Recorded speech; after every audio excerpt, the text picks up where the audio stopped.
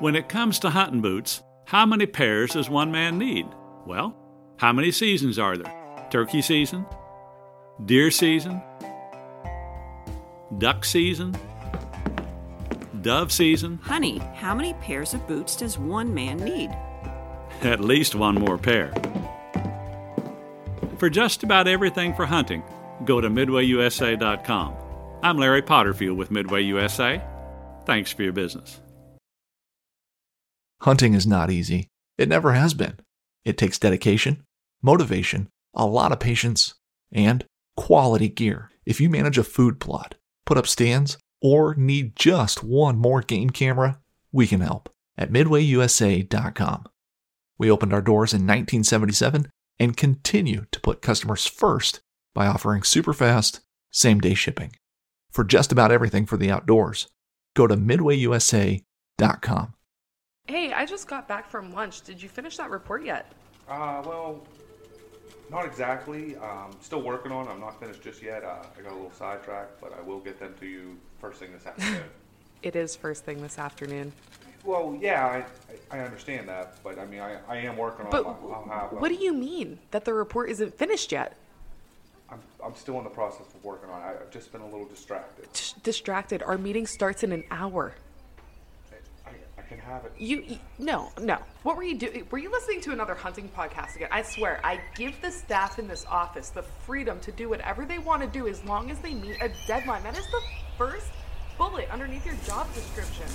Pays attention to detail and deadlines.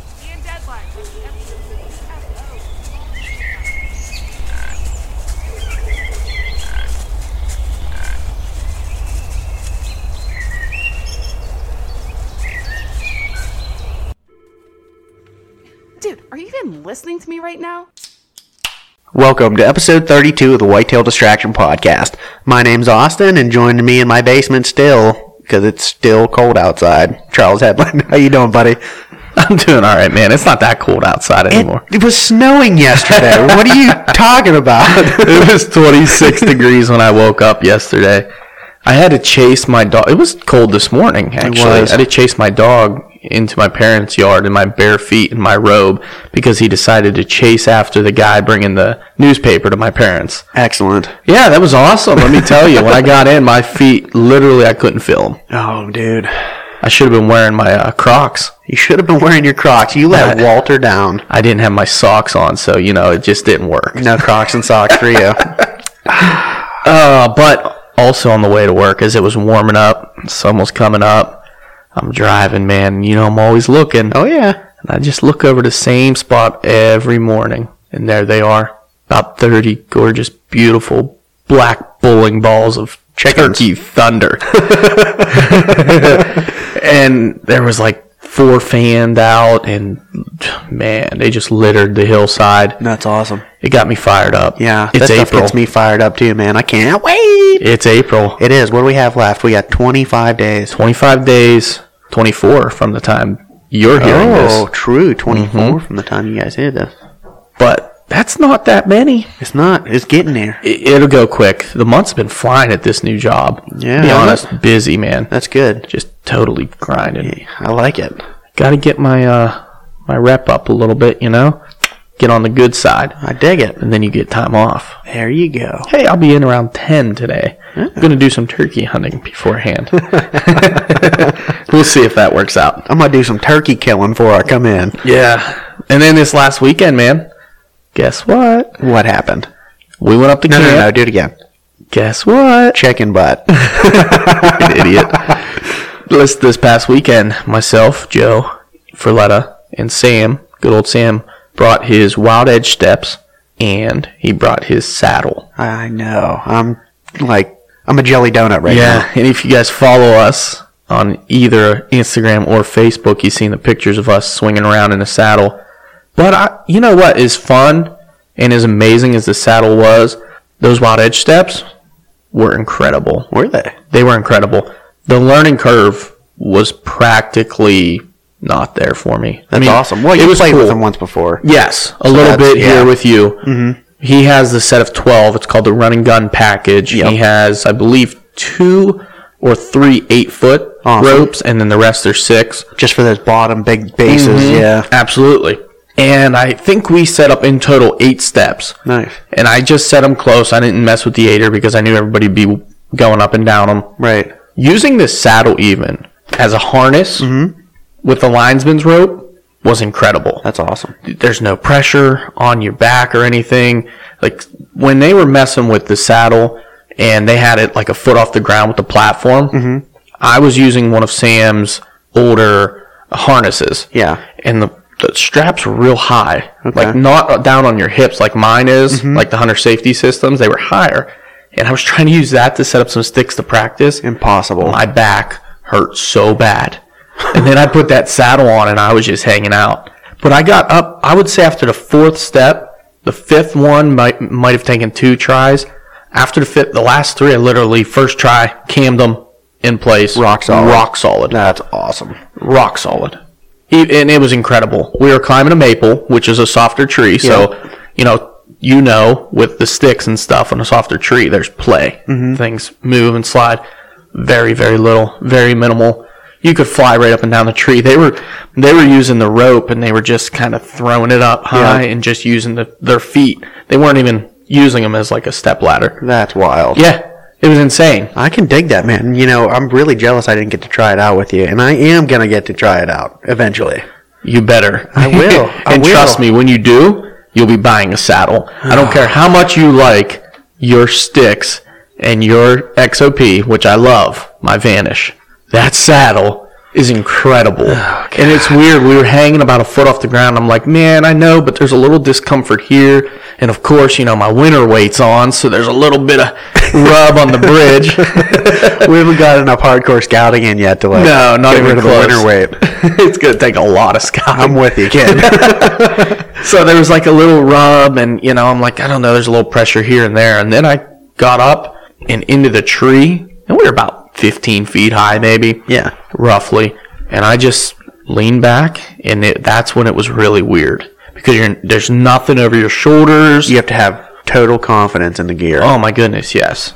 Yep. So I was like a big baby at first, and then I was just swinging around like a madman all over that tree come the end of it. That's awesome. I really like, too, how you can use the Wild Edge step to the side of a platform, or even as your platform. Shout out, Perch. Shout out. Shout out to the Wild Edge Perch. And you can really get a good push off that, and it's really nice for whenever you're trying to maneuver around the tree or get different angles. Yeah. The step's better than the platform, my opinion. The platform we were using, the steps were better. I can dig that, man. So, it was so cool. The only reason that I'm hesitant about trying a saddle is because I know if I try it, I'm going to really, really want one. And you'll buy it. I'm going to get one. I know. That's the only reason I don't want to try one right yet. And they're not cheap, but I know. Think about it. I get rid of my stand and sticks. Exactly. Our stands and sticks are still in high demand. You'll get top price for those. Oh, yeah. So there's no reason that you can't sell that stuff and then take a less hit with the saddle and everything. And then you're done. Yeah. Forever. Oh, yeah. Hopefully. Yeah. I'm with you, kid. I'm going to do it 100%. I know. I was on the fence, and I told you, we were messaging Walt back and forth. Yeah. From Chasing Tells. Yeah. And I was like, man, I really just needed someone else. I needed to talk someone like Sam into doing it and then piggyback off of it selfishly so I could try it before buying it. Yeah. Well, but he's not mad about the risk. Yeah. He's happy with his investment. Now he wants to do spurs. Oh, goodness. Well, he can't do that on public, I don't think. He hunts a lot of private. Yeah. Yeah, you can do that on private, but, well, we're getting a little long-winded on this bad boy. Okay. Yeah. Let's bring on our guest. Let's do it, because this is a descendant from Indiana Jones himself. From Indiana Jones himself, literally. Legitimately. We'll pick back up on that after the episode, because we didn't cover it, I don't believe, in the recording. True. We talked about it beforehand, but let's get to it. I'm excited about it. Great guest, great guy. Matt and Cindy, Futtere. Before we get into the episode, why don't we hear a quick word from our sponsors? Hey guys, if you're looking for a quality bow dealership near Newcastle, Pennsylvania, look no farther than Williams Archery down in Edinburgh, PA, just minutes west of the city. They offer Hoyt, PSE, Elite, Bear, and many more brands. Go check out their bow fishing equipment or stop in for hands-on shooting lessons. Give Ron and Linda a call at 724-667-9660. We're also very excited to announce our new sponsor, Allen and Friends Custom Calls. With turkey season on everyone's mind, now is the time to order your custom-made calls from A&F. They offer V-cuts, combo cuts, and batwing cuts for all of your turkey calling needs. The best part, if you order today with our code WDP, you will pay $5 per call and receive free shipping. Order today on Instagram at ANF_custom calls or by email at ANFcustomcalls@gmail.com. All right, guys, so on the phone with us today we have Matt Futtere from VIP, Veterans Innovative Products, and his wife, Cindy, when she chimes in. So what's going on, Matt? I got coerced into pouring my wife a glass of wine, and we've enjoyed a little chat with you guys warming up, and it's been quite fun.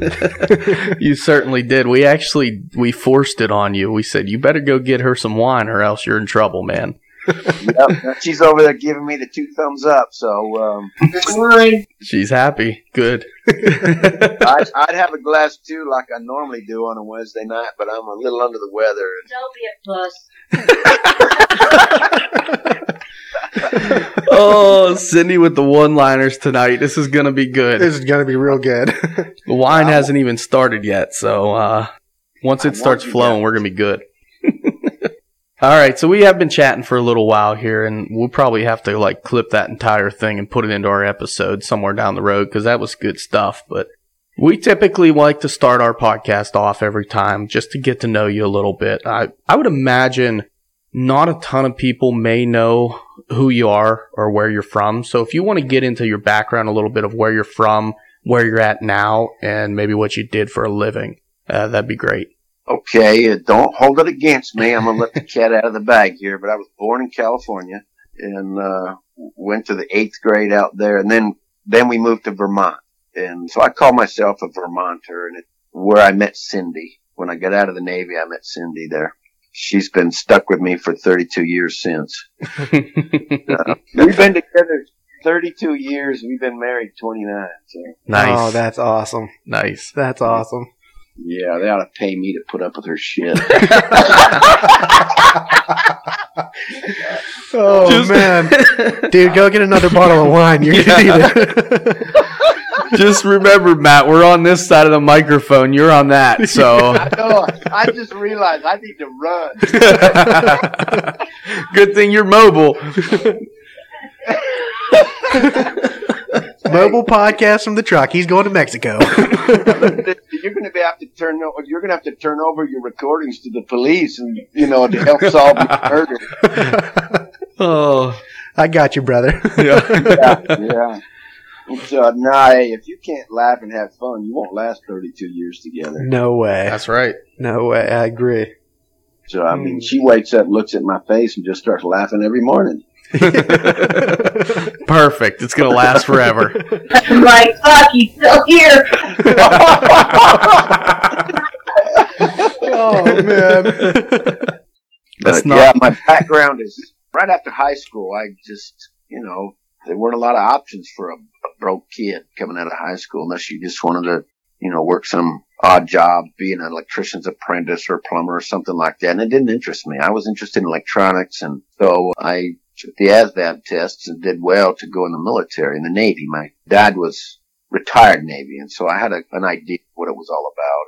My dad's he's a war hero. He served in Vietnam and Korea.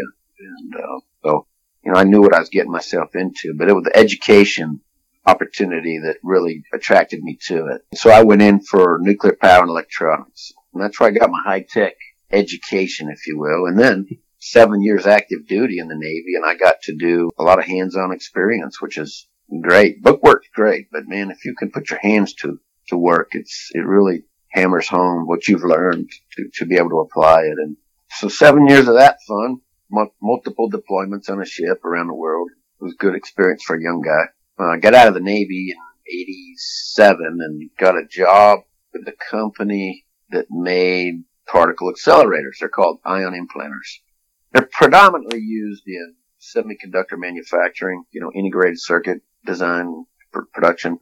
All your cell phones, computers, everything's got a microchip in it that goes through this process. to be made. But turned out I had a knack for it. I was pretty good at it, and I worked for that company 11 years and traveled the world doing it. It was got to work elbow to elbow with some just brilliant scientists in the industry and in the government and think tanks and, R&D labs, and even at MIT, Massachusetts Institute of Technology. There's some smart guys there. Yeah. So anyway, the bow hunting and flinging arrows, that was kind of I'd come home and I'd throw arrows downrange because that would kind of cool my brain off and bring me, relax me.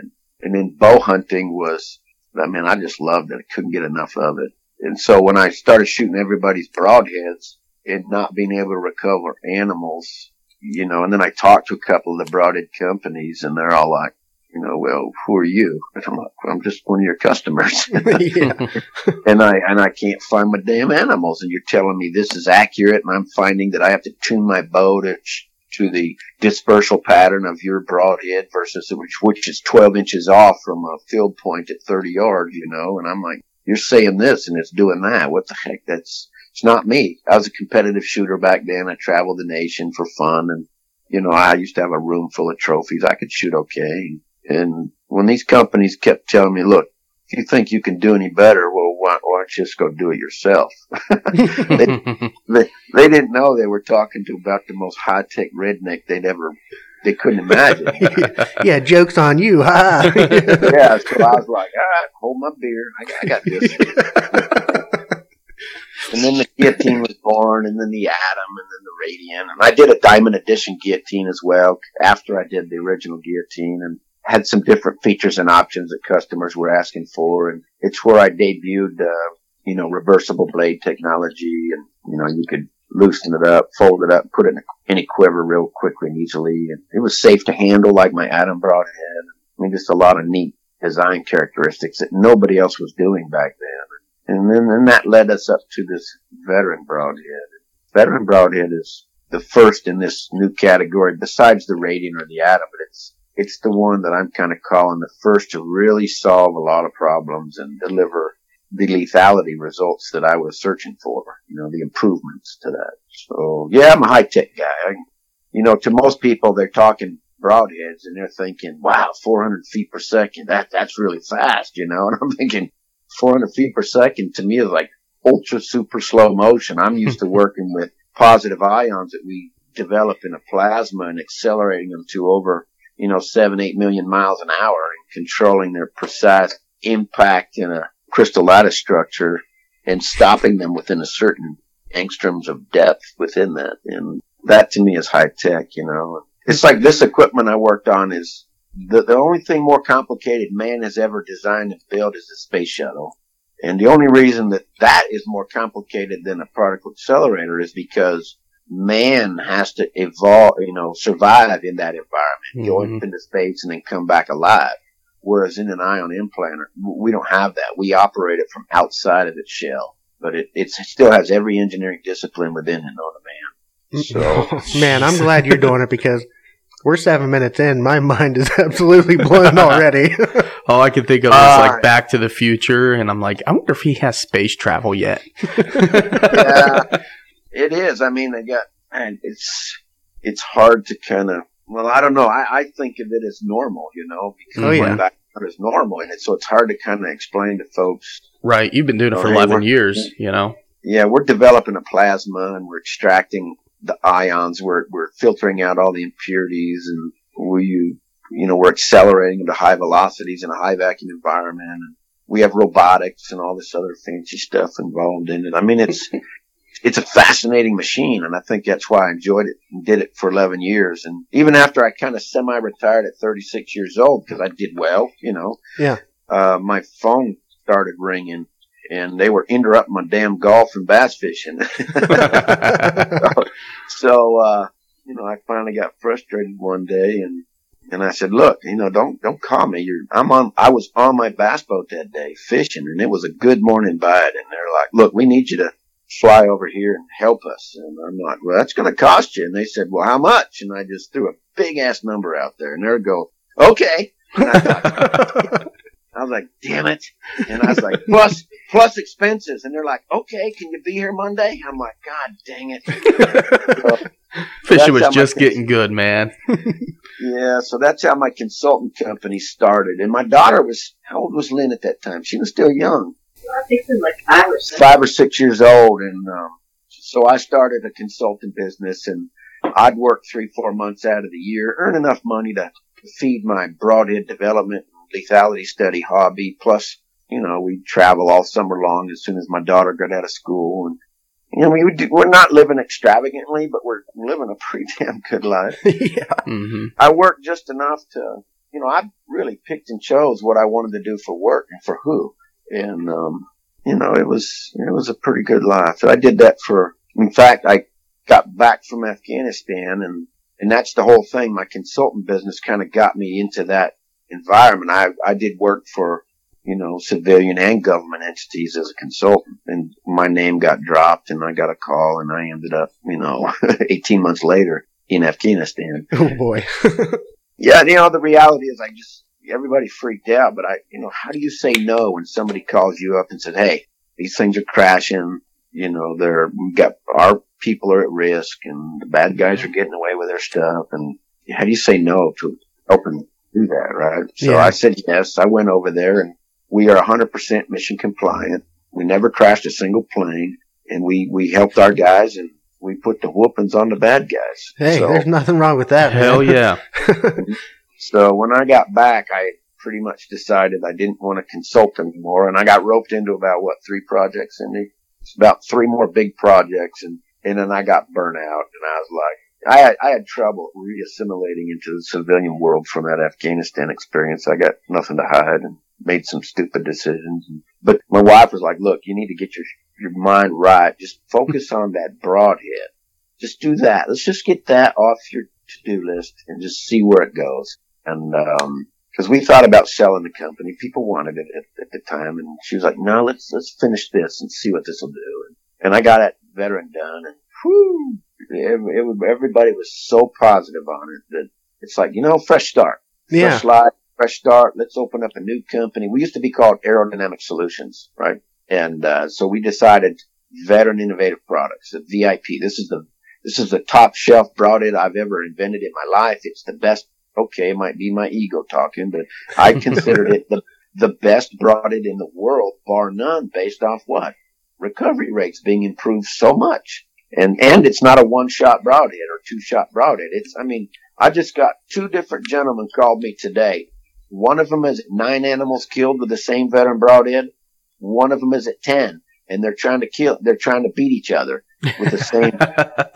And all they've done is take it apart, clean the blood and the dirt out of it, put it back together. They don't even resharpen blades. They don't need to. It's still hair shaving, scalpel sharp. And they're after the record, which is 14 animals. And it would be higher, but that gentleman, he's out of Georgia. He retired that broadhead when he shot a great big old buck with it. He's like, okay, I'm putting that one on the wall with a buck. And That's awesome. Took number 2 veteran broadhead out of that original package of 3 that he bought, and he's killed, how many? He killed 6 animals this year with that one, right?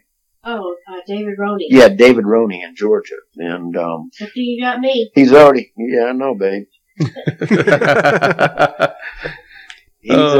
He's already killed 6 animals with the second broadhead, and it's still going. So yeah, we've had some, that's the same report I get from just the vast majority of people around the nation is, man, this thing kills a lot of animals, and it's still good to go. That's crazy. And that's actually something I was going to get into later, but you brought it up, so now I'm extra curious about it.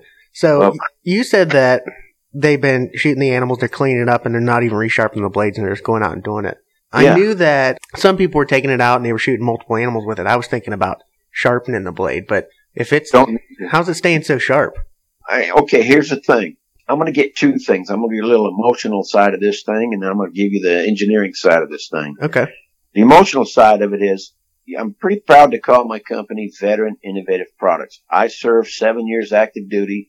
Plus, as a civilian, I signed up to put my life on the line and go serve in Afghanistan for a full year in combat. Enough said, right? Mm-hmm. Absolutely.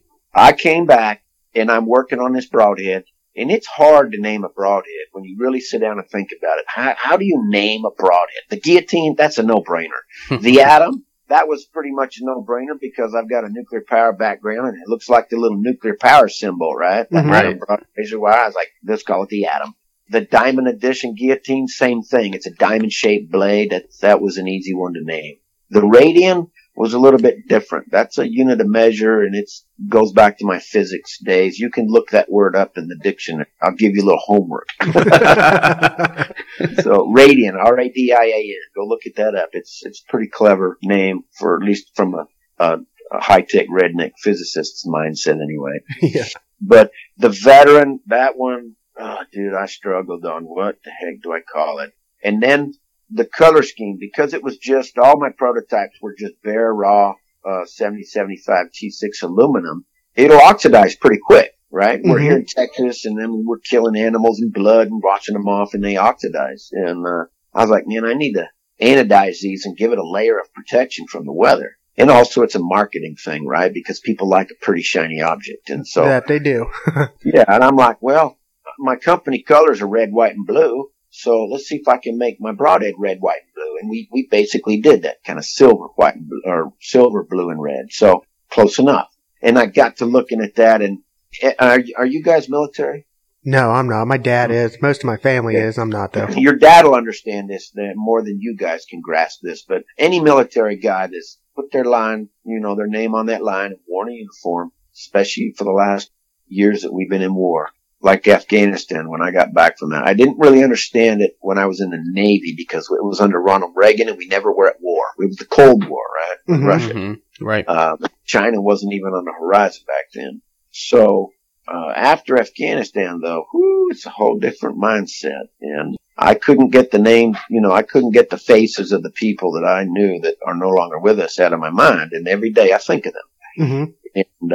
And it, for what I saw over there, it's just never out of your mind. It's always in your face. So I got to thinking about that, and I was looking at the quality of my broadhead reflects the quality of our nation's intent to do good around the world.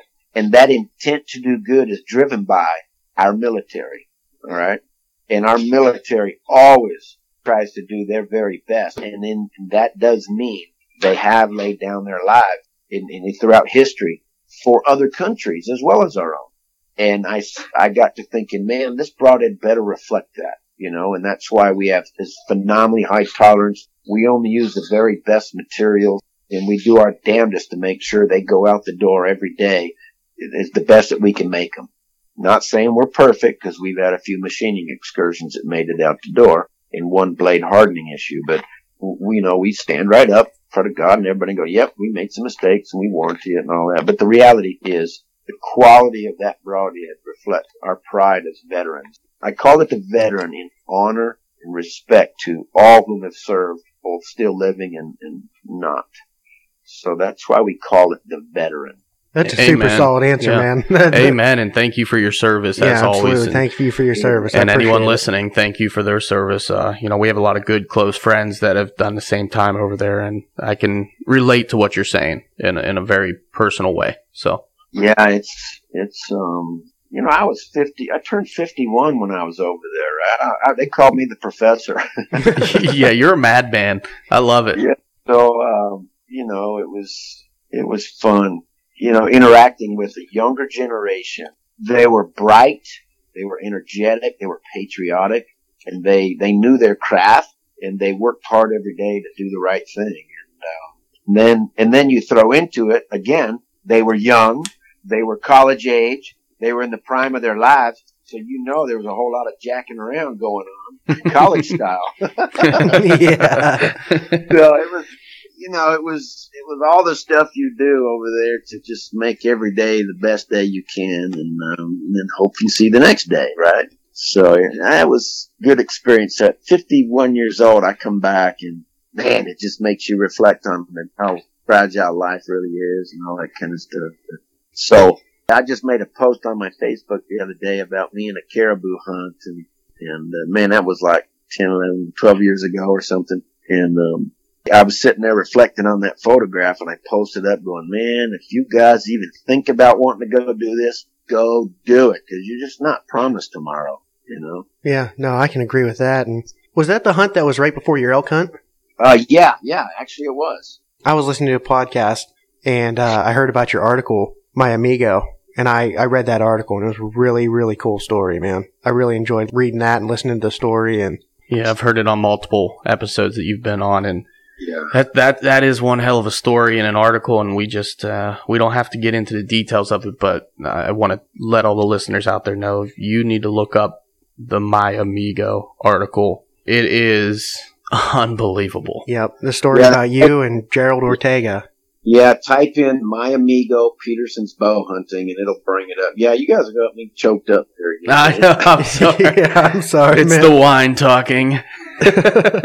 Yeah, I'll give you a little inside scoop that I'm trying not to really publish it, but last week especially I'm going through testing right now. They're trying to determine if I have cancer now or not. So, oh, no. Jeez. Yeah, I'm in pain. I got a problem in me, and they're trying to figure it out. I got another big test coming up next week. Then I'll finally find out when all these tests are compiled what's going on. But something's wrong with me. But I got, all the bad news about the VA and all this stuff. Man, I'm telling you, God bless the VA because they have treated me like I'm the only one that visits that hospital. Yeah. They're trying to figure it out. Yeah, well. Best of luck to you, man. Yeah, I'm rooting for you, man, and I'll say a couple prayers for you. Absolutely. And I appreciate it. I'm a big fan of prayer. I'm a firm believer in Fucking order. Yeah, did you hear my wife? Did you hear what she said? I didn't hear what she said. I got a good idea. You might have to beat that one because she dropped the F-bomb, but she says I'm too bleeping ornery to go anywhere. Oh, man. That is great. I love Cindy. I don't know what I wouldn't be here without her. I'll honestly tell you that is I'm still alive because of her. That's a God's honest truth. Actually, how many years ago? 3 years ago, Cindy? 2 years ago. The turkey hunt. 3 years ago. 3 years ago, all right, with the Gobbler Guillotine, we worked our butts off of this broadhead business. Yeah, it was 3 years ago. It was the first year we opened up the VIP company. And we had worked so many hours, 7 days a week, we realized, man, we didn't get to turkey hunt. And so Cindy and I were at the ranch, and we were like, screw it. She's a fanatical turkey hunter. She's with her little crossbow. She has slayed thousands of freaking birds. It's all she'd like to do, just hunt turkey the rest of her life. I love it. So I was like, okay, we're going to go get her a couple of turkeys. And she shot a double-bearded gobbler, Cindy. Yeah. And she killed a hen that had a 7-inch beard on it. And so, what an animal. Oh, she's competing with Charles. Yeah, over I know. here. I got to go measure my hen beard now. It's close. Yeah. It's got to be close.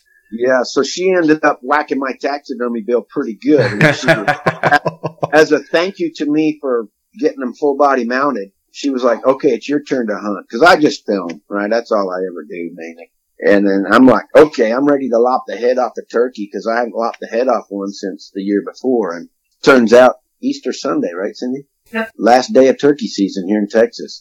And I finally get to go hunting. And so we'd set up the ground blind the night before in an area on the ranch that we knew turkeys just cross through normally throughout the day, and it's kind of an ambush setup. You can call them in there and have them hang around. But so it's Texas, it's springtime, it's hot, so I'm in a t-shirt, shorts, and flip-flops, and we got a golf cart, jacked up golf cart, club car. It's quiet, just our buggy, and we sneak in there and we walked 50 yards into the blind carrying bows and broadheads and all this and camera equipment and tripods. And so you make a couple trips to load the blind up, right? Well, I put the broadheads together the night before. Normally I take the blades out of the guillotine and put them in a pill bottle, put them in my pocket or fanny pack, and then just screw the head down tight like a field point on my arrows.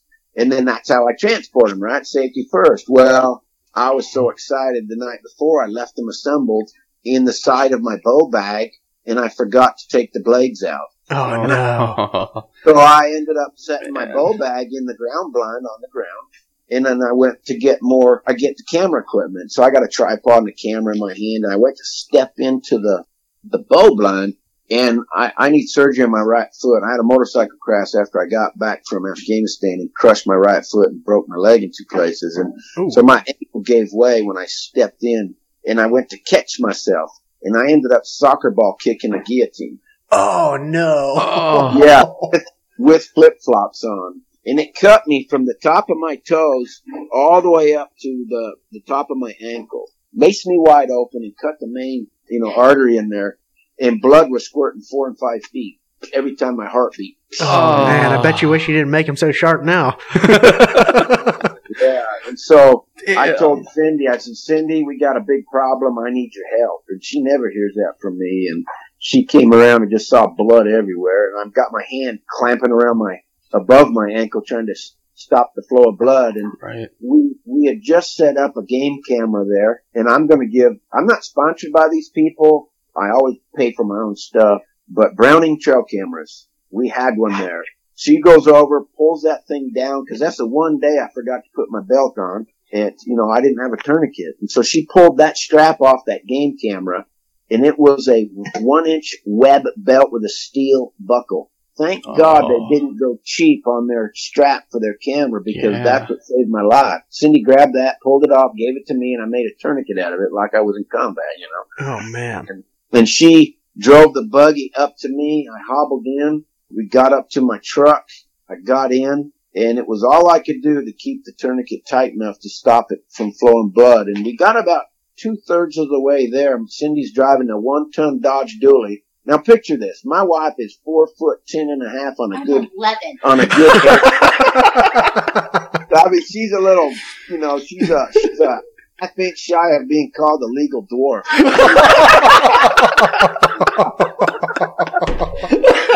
Oh, man. Anyway, yes, dynamite comes in small packages. Anyway, so about half to 2/3 of the way to the nearest emergency room, I started blacking out from loss of blood. And I knew I wasn't thinking quite clear enough because everything was going fuzzy. And every time I started to fade out, I could see blood just start shooting out of my foot. And it was to the point where I told her, Cindy, do not stop the truck if you see me pass out and blood going everywhere. You have to keep getting me to the hospital. They'll bring me back to life, because if you stop, I'm going to bleed out and I'll be dead. And so she got me there. About the time I blacked out, she pulled in emergency, and they got me into the hospital, and they put a better tourniquet on me, didn't they? Yep. And then they pumped me all kinds full of blood and fluids, and they said they couldn't do anything because it's in Hondo, Texas. It's a little tiny podunk hospital type of thing. And they immediately threw me after stabilizing me, they threw me in an ambulance and whisked me to emergency surgery in San Antonio at a big hospital. And it was 4.5 hours of surgery. But she literally saved my life that day. So you literally wouldn't be here without her, see? That's what I said. Yeah. Oh, and now I got to give credit here. That was swift, quick thinking, grabbing that strap off the trail camera. A lot of people in that situation would panic and not think right. Cindy, A+ for effort on that one. Absolutely. Man, that's amazing. You got her a bottle of wine before the podcast, but I think you might have to get her a winery now. Oh, dude, I bought enough wine. I should own one by now. That midget comment's going to cost you on Saturday. Yeah. Yeah, man. Get him, Cindy. Get him. So you touched on a couple good stories there, and it led me to thinking about another story I heard you tell one time that kind of leads into the My Amigo article, and it was when you were hunting in our great Commonwealth of Pennsylvania, and you got shot at. Yeah. You never really got into too much detail on that story. I'd like to hear it. You mean Poacher Central, huh? Poacher Central. Oh. Ouch. Hey, Shots fired. I honestly, I forget the name of the two different gentlemen that invited me up there. And because I was going to go to Pennsylvania and hunt with one, and then coincidentally another gentleman said, hey, if you're coming to Pennsylvania when you're done with that hunt, swing over here and spend a few days with me. I got private land and we've got a lot of birds, and I can't wait to see that guillotine launched and all this fun. I'm like, sure, Oh, yeah. Mm-hmm. Because then I had planned on going up to Vermont to hunt with my family up on our farms up there, family farms and whatnot. And so I was like, okay, let's lock it in. And so the first hunt, I went there and in Pennsylvania. That was in Western Pennsylvania. That's where we're at. Yeah. Yeah, where were you at exactly? Do you remember what county? Yeah, what was your last name again? That's for me to know and you to find out. Yeah. It's Smith. I think his son's name was Austin or something. Oh, coincidence. Totally a coincidence. Yeah. Anyway, so we hunted like 2 days. Or no, it was the second day. And we're on private property, posted private property, bunch of acreage. And next thing you know, we're, boom, boom, boom. And next thing you know, wow, boom. I mean, we got a bird coming in. And next thing you know, that bird is flopping on the ground. Boom, boom. And it's like, what the hell? BBs flying everywhere. And man, that landowner was pissed. Oh, man. And anyway, they went and grabbed the bird and ran off. We couldn't catch him, right? And I was like, I'm done. I don't need to be on a piece of property where I'm getting shot at. And so I left. And, the guy was nice enough as well, but by then his whole focus was not turkey hunting anymore. It was finding out who was poaching on his land and shooting at us. Oh, yeah. And I get that. So I left. Next thing you know, I go all the way to the other side of the state, or near, about 2/3 across the state on the eastern side. And I set up to hunt with this guy. Hell, it was the first freaking morning, we're in there before dark, and you can hear turkeys, and they're over there on a roost just over this knob. And luckily we were sitting just slightly downhill from the peak of the land. And then it broke down off on the other side away from us. Well, I guess between our calling and the turkeys in the tree, the poachers came up opposite us. And when the turkeys came out in between us, boom, man, them pellets went right over our heads. Man. And that guy, he was shooting them shotgun shells like he stole them and didn't want to get caught with them.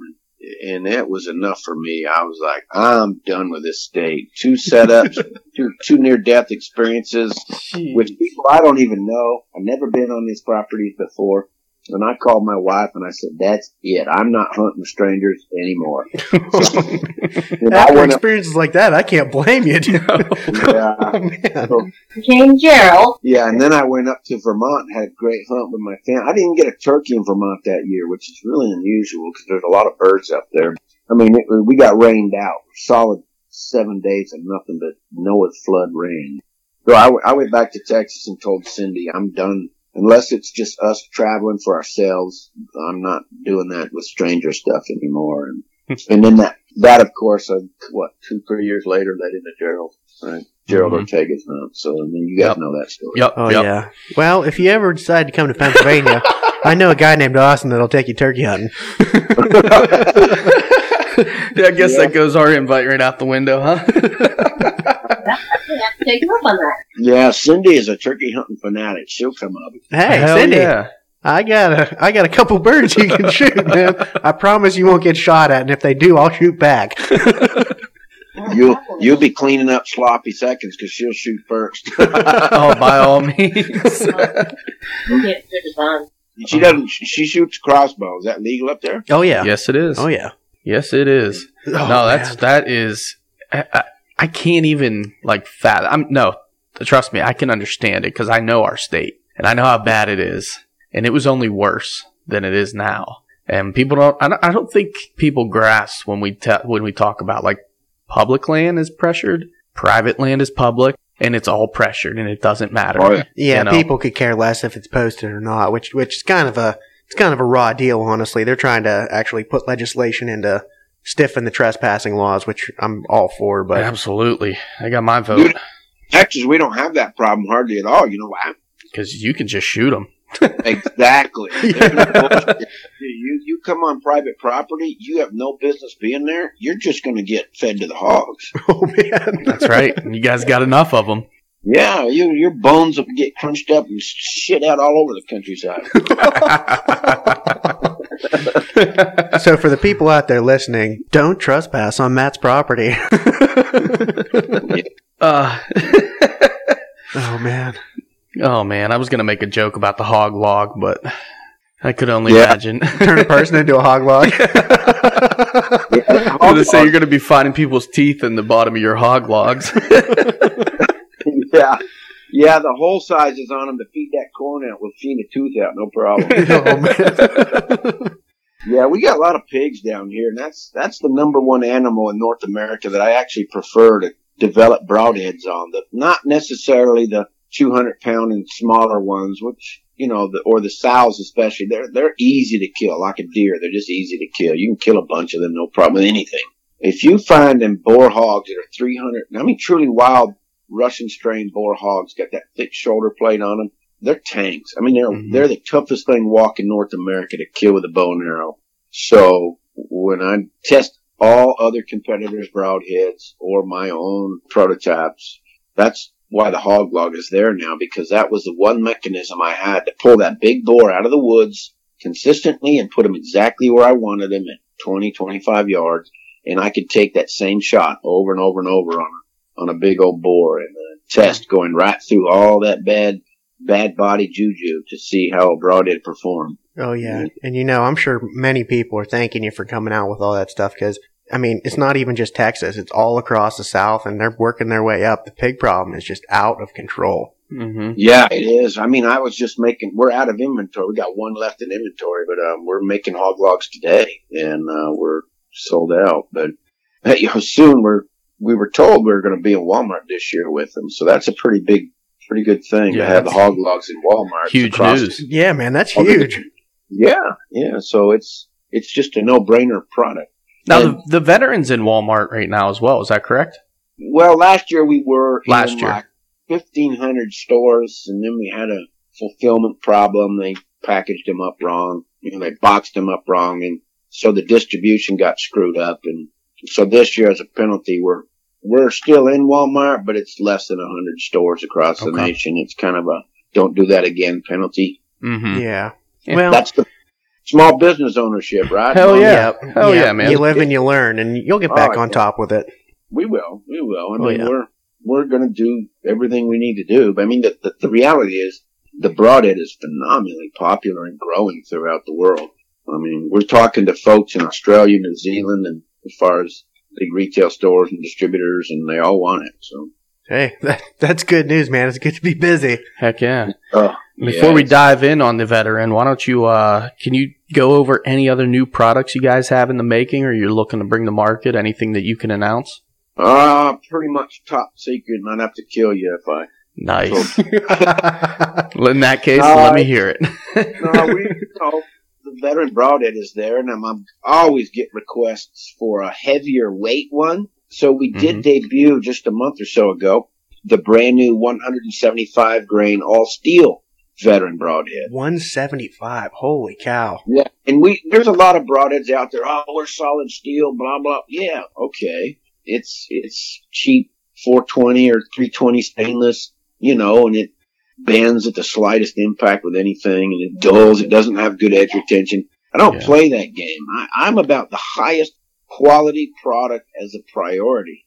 Performance and quality is the priority, not profits. Everybody else has flipped the script on that. They're all about Asian made for profit. I get that. That's good business, and we'd probably be better off in our business cycle if we use that same thought. But again, I'm going to go back to what did I name the broadhead? The veteran. And so our steel broadhead is not this cheap ass metals. It's the highest quality 440C surgical steel you can buy. It's extremely expensive and hard to machine. And so I didn't care. I was like, that's the material. Get it done. And so, the broadheads are very expensive at the 175 grain, but you get what you pay for. Yeah, there's something to be said for that, honestly. Quality over quantity all day.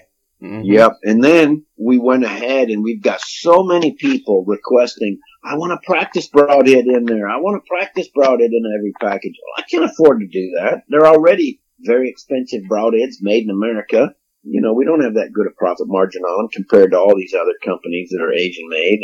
And there's a lot of companies that say, oh, we're made in America. Well, everything's made in Asia, shipped here, packaged here to get around that made in America thing. So we don't play that. We're machined right here in Fredericksburg. We're anodized in Houston. We're assembled and packaged here in Fredericksburg. And we're truly American made. Oh, so, hell yeah. Just like our veterans. Truly American made, man. I love it. That's what you Send got. us in battle. We're going to kick some butt. Hell yeah. Hell yeah.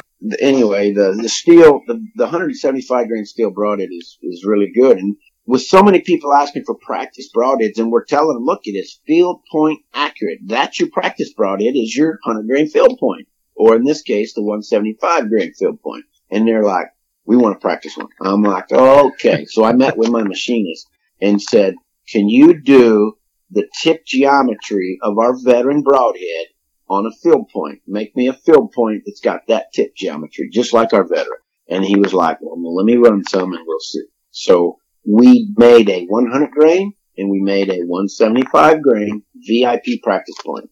And so now we are in the process of redoing our packaging for the 100 grain broadhead. I will be adding one of these VIP practice points in 100 grain in every package. That's awesome. There you go. With the 175 grain right now, because they're so expensive for single broadhead, I am putting a 175 grain VIP package point with each 175 grain veteran broadhead purchase. So, hey, you know what? Like, you're listening to your customers. They're asking for it. You're giving it to them. You know, there's something to be said for that. That's why I developed the Radian. You know, it's why I kept going and developed the veteran. And it's why I'm now working on 3-bladed veteran technology and 4-bladed veteran technology. It's, Don't forget the turkey calls.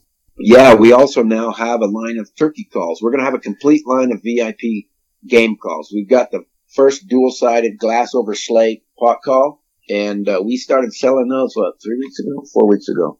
Mm-hmm. And then we've got also a set of 3 diaphragm mouth calls for turkeys. Mm-hmm. And so we're in the call business now as well. That is awesome. And you know what? I got a big old smile on my face right now. Because I have been looking for a new glass call, man. And now I'm like, I might get a VIP veteran one.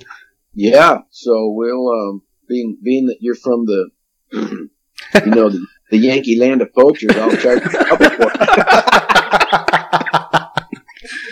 Oh, man. Damn it, Austin. Your dad couldn't have stayed home and went to work that day? No, I'm teasing, man. Yeah, we've got some in stock. And about time we get them in stock, they get sold. So, yeah. No, we'll give you the VIP family discount. We'll thank you for giving us a little bit of airtime. That's awesome. That's awesome. And you know what? I'll pay full price for that. I don't really mind. I was looking to get a new pod call anyway, so. Normally they're going to be $80, but we're just charging $50 just to get them out there. You know, that's how business is done. You just got to get them out there. And people that are putting a scratch to them, boy, they really like the pureness of the sound. It is a patent pending call. I mean, it's a unique design, and fellow veteran is making them for us. And so and there's 2 different folks. They're both veterans that are making our calls. So we're putting people to work. You know, that is awesome. Part of making America great again by keeping Americans employed. Hell yes. Yeah, keeping veterans employed, man. Yep. Better yet. Better yet.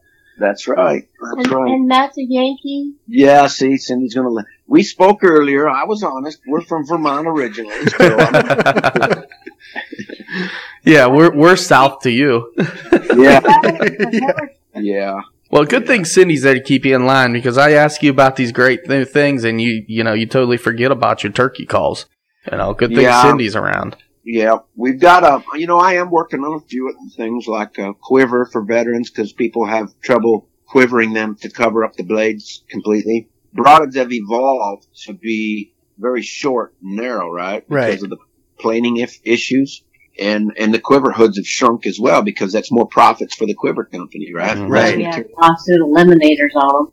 Yeah, so we're going to, I'm talking to a couple different quiver companies about making a VIP quiver. That would be awesome. So we're growing. We're looking at everybody's asking for hats and T-shirts and sweatshirts and jackets and all that with a VIP logo on it and all that. And we got to looking at all that, and everybody does, just cheap stuff with a logo on it. I'm like, you know what? I don't want that. So let's do a little homework. And we found a company that makes a very well globally respected line of hunting clothing. And so we're working with them right now and getting some samples. And so when somebody buys a shirt from us or a jacket or something, it's actually great to wear the logo around town if you want, whatever. But it's practical, proven hunting clothing as well. So we're working on that too. That's awesome. Cool. Yeah, nothing but high quality, and it'll be comparable to any of the highest tech materials that are out there. Awesome. Yeah, I can dig that. I was going to say, otherwise you just send them to us and we'll just fill them up with some Whitetail Distraction podcast hats. There we go. Yeah, I don't know how many hats we got left. We don't have many hats left. We're still going to have hats like that. Yeah, we're going to get more hats. But We'll have to send both of you guys down a couple of hats. Heck yeah. yeah. Get you guys repping the Whitetail Distraction podcast. Yeah. Then you're going to get Cody and Ryan to shooting us. No, it's good. We'll run it by them first. We'll shoot Cody and Homie. They're going to hear that. Yeah, oh yeah. Man. They called me old. They called you old?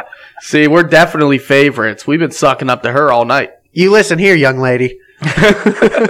Yeah. Couple of damn northern suckasses. I got my own heart. Oh, man. We just know how the game goes, okay? We just know how it works. Well, she's the one that does the book, so you guys just probably got a bigger discount. There we go. What does a hug get me, Cindy? I think that You'll gets... just have to wait and see. There we go. Awesome. I take care of everybody. Awesome. Yep. You're the best. You're the best. Oh, man. So what about, well, since we got you both reacting a little bit here, why don't we get into some hunting stories from last year? You guys got any really good hunting stories between the two of you over the last year or two? We didn't get to hunt last year. No. Yeah, What? we didn't get to hunt at all. We worked. Oh, man, that's not how your season's supposed to go, man. Heck no. Yeah, well, we lost we lost our we house leased it. last year. And I'll stop that. We had a pretty tough year last year, and we lost a lease we had for about 20 years. It changed the ownership, changed hands. Oh, yeah. So that was done. It happens. No big deal. Oh, yeah. Mm-hmm. And then we were just focused on this business, and we ran into some small business challenges that were completely unexpected, and we nearly lost everything. Oh, no. Yikes. So we just worked really hard and overcome the obstacles like anybody else would do in a small business, and here we are today, and we're kind of starting over again. we pretty much work 7 days a week, and Yep. you have to do that when you have a small business, just to, keep the doors open. And Sure. one of us at least works, 7 days a week, and we do a little bit every day of the week. It's like Wednesdays. This is our nights that we normally we will shut down about 6 o'clock, maybe 7 o'clock, and then we'll put our little cheese and pepperoni and cracker plate together, pop the cork on a bottle of wine, and listen to Whitetail Legacy podcast. And Nice. or do a podcast. or now like this, That's right. We're going to do a podcast. So That's okay, man. yeah, it's great. So it's kind of our midweek, take a break, for a few hours, and then tomorrow we'll get up early and just keep hammering away. And we work. Weekends are made for catching up on all the stuff you didn't get done during the week. Yep. Well, if you two aren't just a couple people that someone listening to this can't support and go out there and buy some VIP products, man, they got something missing inside of them, because you two are awesome. You're great people. You really do have some great products, and I can't wait to get my hands on some of them this upcoming year for sure. Yep. Well, just give us a phone call, and I'm sure Cindy's going to give you two a hell of a break. That's right. We did get her wine. I mean, No, that's awesome. we look forward to hearing, folks, we really enjoy people that call us up. They ask a bazillion questions, and then they buy some. mm-hmm. Oh, yeah. And then we don't hear from them, right? We just don't hear anything from them for months. And all of a sudden, I'll get a ping. I get a text, and it's a picture of somebody that I don't recognize, right? And it's just a phone number. I don't recognize the phone number. And next thing you know, hey, I talked to you on such, months ago, and your broadhead showed up, and yeah, they were accurate. And I went hunting, and man, you were right. Look what this thing did. Awesome. Thank you. Those those are. Or just last week, it was like, just someone said, "Thank you for making such a great product," and then sent his picture. Just little things like that. That's awesome. That's awesome. That's super rewarding, though, too. Mm-hmm. It is. I mean, people, I can tell you this. People are tired of marketing, celebrity-driven BS, right? Yeah, there's still this fanatics out there that are phenomenally brand loyal, and I appreciate that because that's what I want for my company, right? For our company. Yeah, I love that brand loyalty. And we work really hard to deliver a product that earns that, right? Doesn't just buy it through celebrity hype and works most of the time kind of stuff. We want it earned through consistency of performance, consistency of durability and reusability, and just breaks the mold of how its broadheads have evolved and been sold for the last 50 years. And so far, so good. Can we do better? Yep. My God, we get up and work every day to do even better because we never stop learning. Well, you always got to strive to do better, right? Yeah. So I'm sure you're just going to keep on innovating. You're going to keep on coming out with products, and it's going to keep kicking ass, right? Oh, yeah. Yeah, I remember I've tried not to do any more consulting because it's distracting from our broadhead business, which is for the first time in, this VIP business, we decided to do this full time. Whereas the other business with the guillotine and all that was part time for fun. It's a hobby business, right? We didn't do it full time. And I did it full time when you were in Afghanistan. Well, yeah. But she was holding down the fort.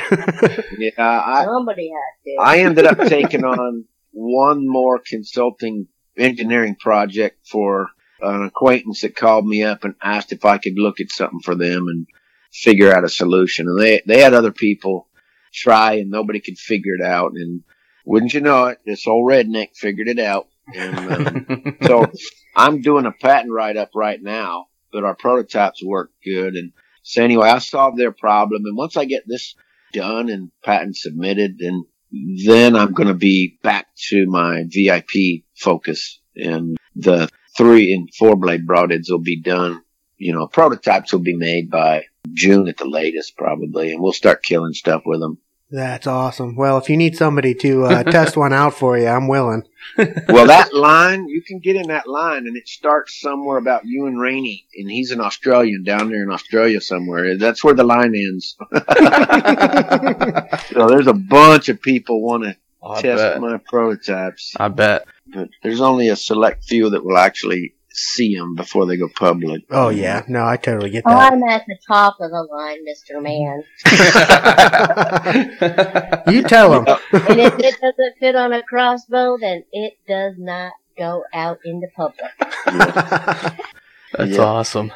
Well, speaking of the broadhead, I want to get into the nitty-gritty about this thing because I know Charles talked to you before, and he blew my mind a little bit just from, the hearsay. So I want to get into, the nitty-gritty.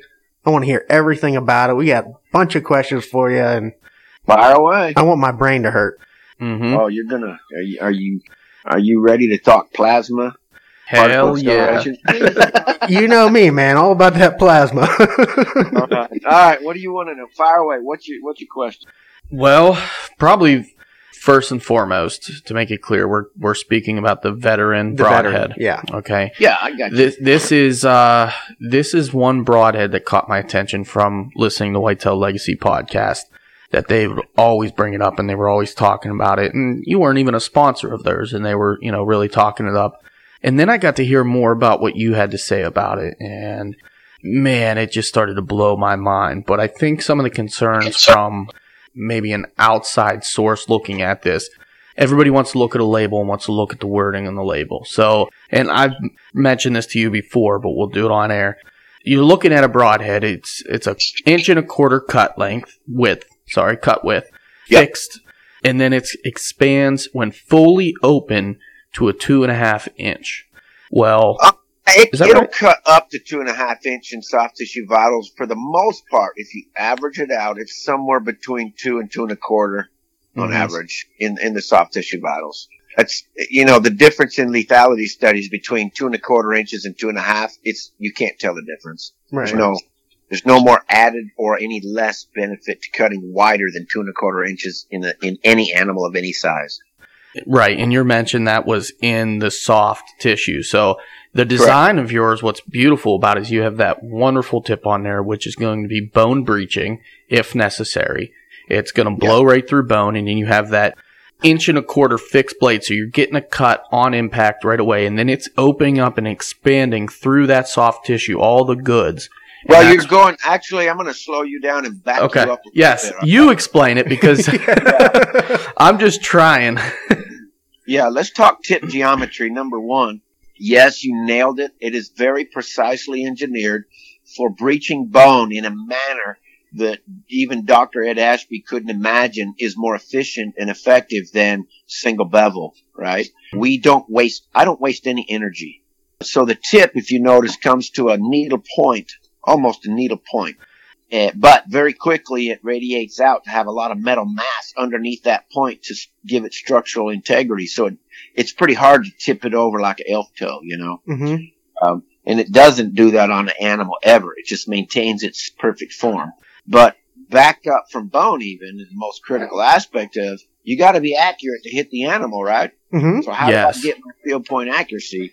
It's also that tip geometry allows me to control the flow of air at the molecular level to make the air go chaotic and unorganized in what I call a cone of chaos. So radiating backwards from the tip towards the back of the broadhead, the cone of chaos is wide enough and consistently unorganized air. So by the time it passes over my blades, which are airplane wings at those velocities, it can't create lift. There's no difference of pressure induced, so no lift is created. Therefore, I maintain complete field point accuracy regardless of the speed you shoot me to. So it is what it is. Now let's talk about striking the animal. My tip starts to penetrate like a mini 4-blade broadhead because it is a sharp fluted titanium tip. And so I cut on contact with that. But then if you notice, I'm a straight walled body from the tip to the front of the blades for about a 1/2 inch before I do anything with the blades, right? Why would I do that? It's because, number one, again, we're focused on breaching bone, but also at impact, you can have problems on shot angles on animals. It's best to take a quartering away shot, right? That's kind of the ultimate best shot angle, or broadside. And everybody's, you should never take a frontal or quartering towards shot or, anything like that. And I'm kind of like, well, that's bullshit. That's just, So that's just because of the inherent lack of penetrating capability the broadheads are using, or their lack of awareness of anatomy of an animal, or combination of both of those things. So I wanted to make sure my broadhead could be shot at an angle at pretty much any angle. Didn't matter. And I was not going to deflect or skip off, if you follow what I'm saying. Mm-hmm. So that tip geometry cuts its way in. And that distance between the point of the tip and where it just starts to make contact with the front of my blades, I call that the rudder, like a boat, right? Yeah. If you have your rudder on a boat going straight, you can take your hand off the tiller and that boat goes straight. But as soon as you just bump that tiller a little bit, that rudder moves and it immediately snaps the nose of your boat into another direction, right? Have y'all experienced that? Yes, I have, personally. Well, that's if you snap it over too far, you're thrown out of the boat the other direction, right? Damn near. That's exactly the same laws of physics, mechanics that happen with an arrow at impact with any animal. It happens that fast.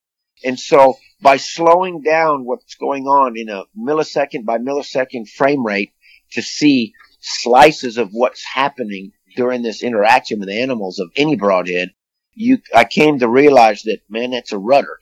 So why don't I set my rudder direction travel into the animal, then start doing what I need to do? And so that's one of the key reasons why I left it so long in front of the blade. Then, like you said, then you interact with my blade. Now the blade, if you read anybody's lethality studies that claim to be an expert on broadheads, they'll tell you, you got to have a broadhead. This cutting edge is gradual. It's a wedge, right? From skinny to wide, and it has to cut continuously. Well, I could have made the holes in my blades so that that cutting edge was even with the sides of my body, right? But it's not. Why wouldn't I do that? It's more efficient, right? Nope, because I'm still back in that bone breaching, bone clearance thought. So the front of my blades is actually engineered like a snowplow, a V snowplow. And you guys know that being up there in Yankee Land. Oh, yeah. We don't have snow up here. Yeah. When's the last time you've seen snow? Yeah. Snow is a 4-letter word, son. So I don't go there. Anyway, so the front of my blades is engineered to actually act like the V snowplow. So the faster our arrow goes through, the farther it splits or sends those bone chips that have already been split and shattered by the tip. It sends them away from my cutting edges of my blades. I don't want to go through bone and have it maybe dull my broadhead.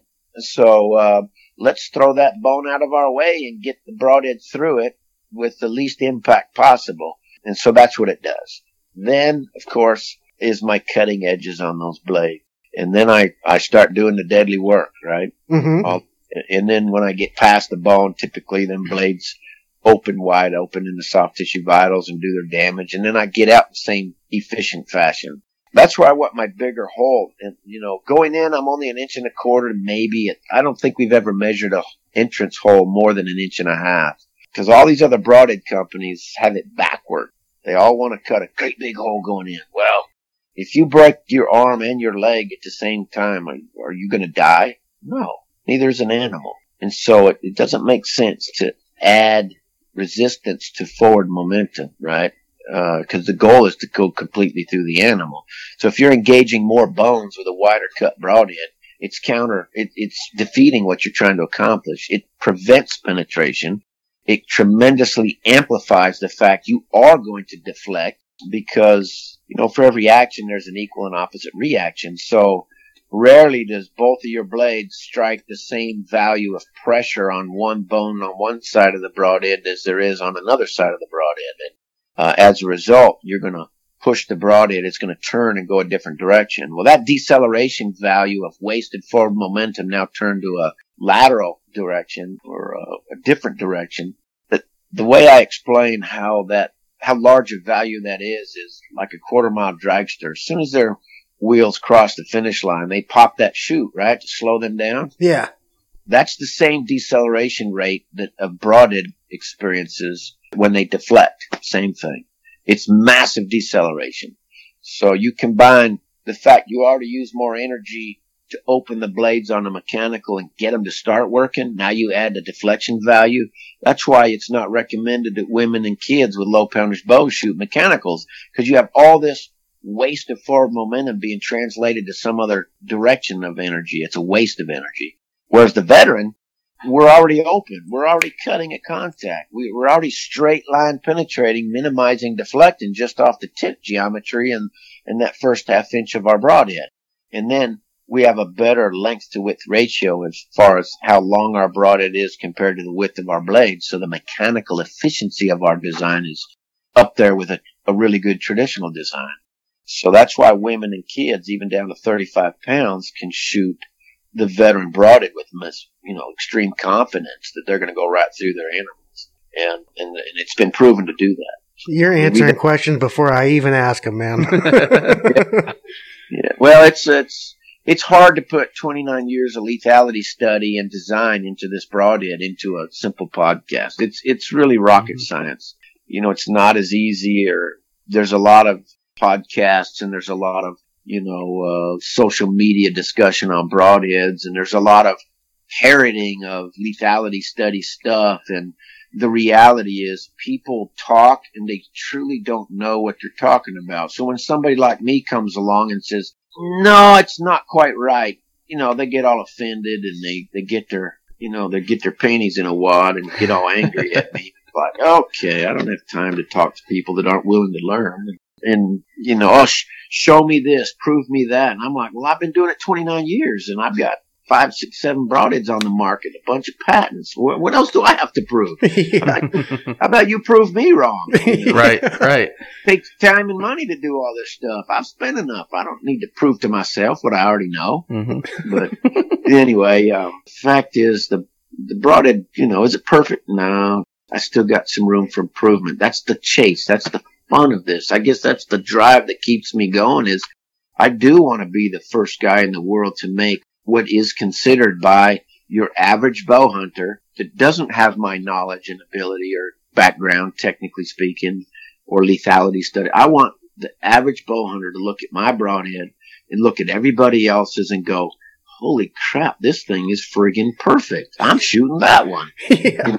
No salesman crap, none of that stuff. Just look at it, read a little description on the package and go, or maybe do a little social media work, and just look and go, heck yeah, man, that's for real broadhead. That's not some Chinese-made, market-hype, celebrity-driven BS. That's the real damn deal. Yeah. Well, now, one thing that you said before that I'm kind of interested in, you said when you were going into the tip design, you said that you created, what was it, the Pathway of Chaos? Okay, the Cone of Chaos? The Cone of Chaos. Airflow of Chaos. The Airflow of Chaos. Yeah, there we go.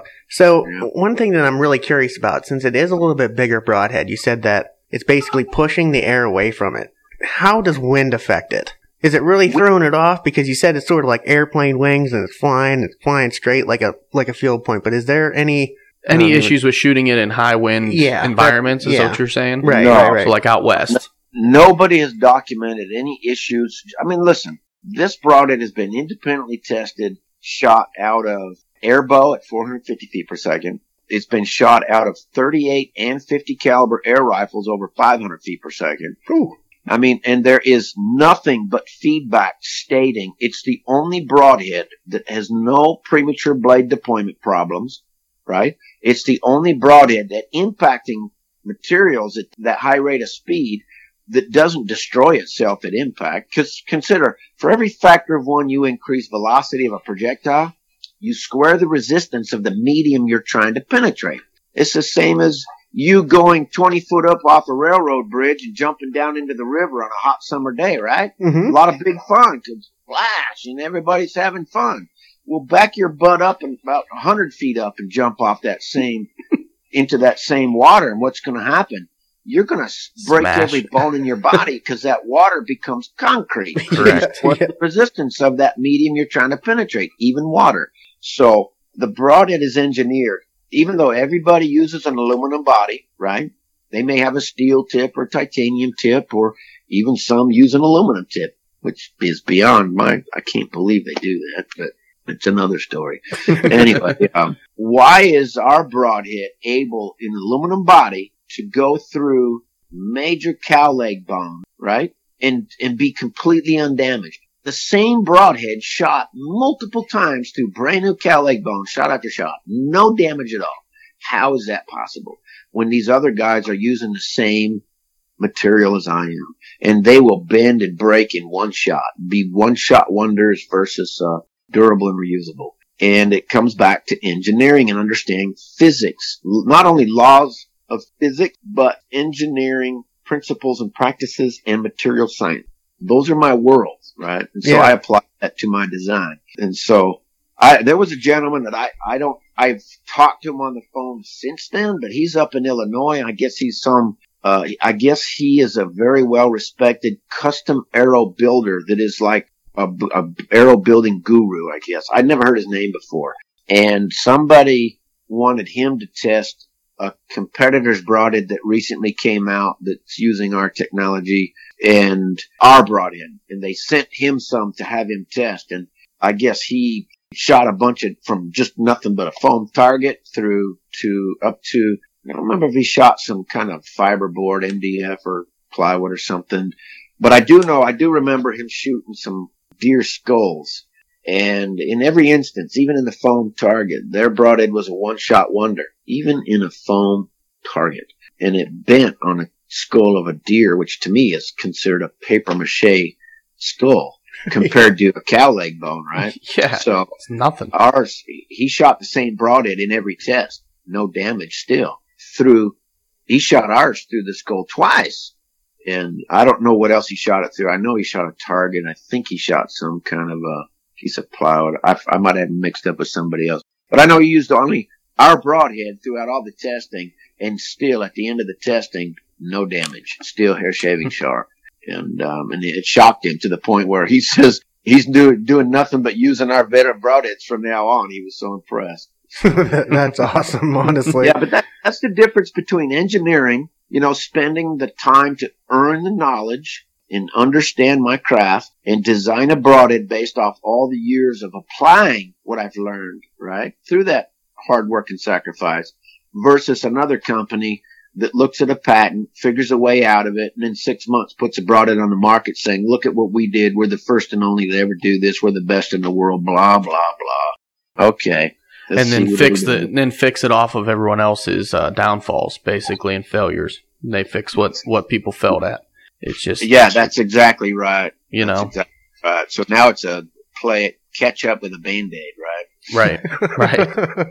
Anyway, yeah. So we take a lot of pride in what we do. We never rush things to market. We try to be patient, methodical. And I actually was not going to put the veteran on the market 3 years ago. I wanted one more year to refine all aspects of the business and just to be doubly sure.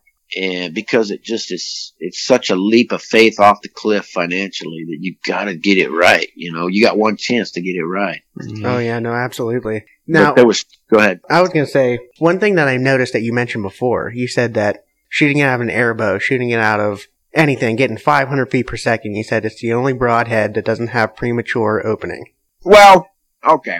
You're the broadheads that can do all that, right? Mm-hmm. But like this gentleman told me, they ended up having to modify a lot of the broadheads just to be able to be shot to that velocity. And then either because they had to modify it with extra rubber bands or whatever, at impact it either didn't open, or when it did open, it destroyed itself in one shot. Was not usable again. Right. So, I mean, you can find a broadhead here and there that can achieve that accuracy at those velocities, but there's other issues that are involved in the total dynamics of being out of the package, perform to those standards, and be flawless at impact to do its job when it gets there. So based off of that, most, like you even said it yourself, most broadheads, mechanical, they're either using a little plastic shock collar or they're using rubber bands. How is yours able to withstand that velocity and stay closed and open on impact the way that it should? Just engineering. It's just the engineering of understanding interaction with air molecules, number one, and making sure that I achieve that accuracy. And then the next thing is, once I get there, it's like this, all right?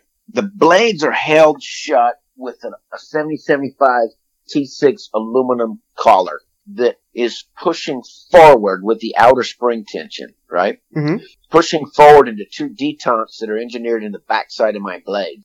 So I've got a spring pushing forward, and I've got an arrow pushing backwards, baby.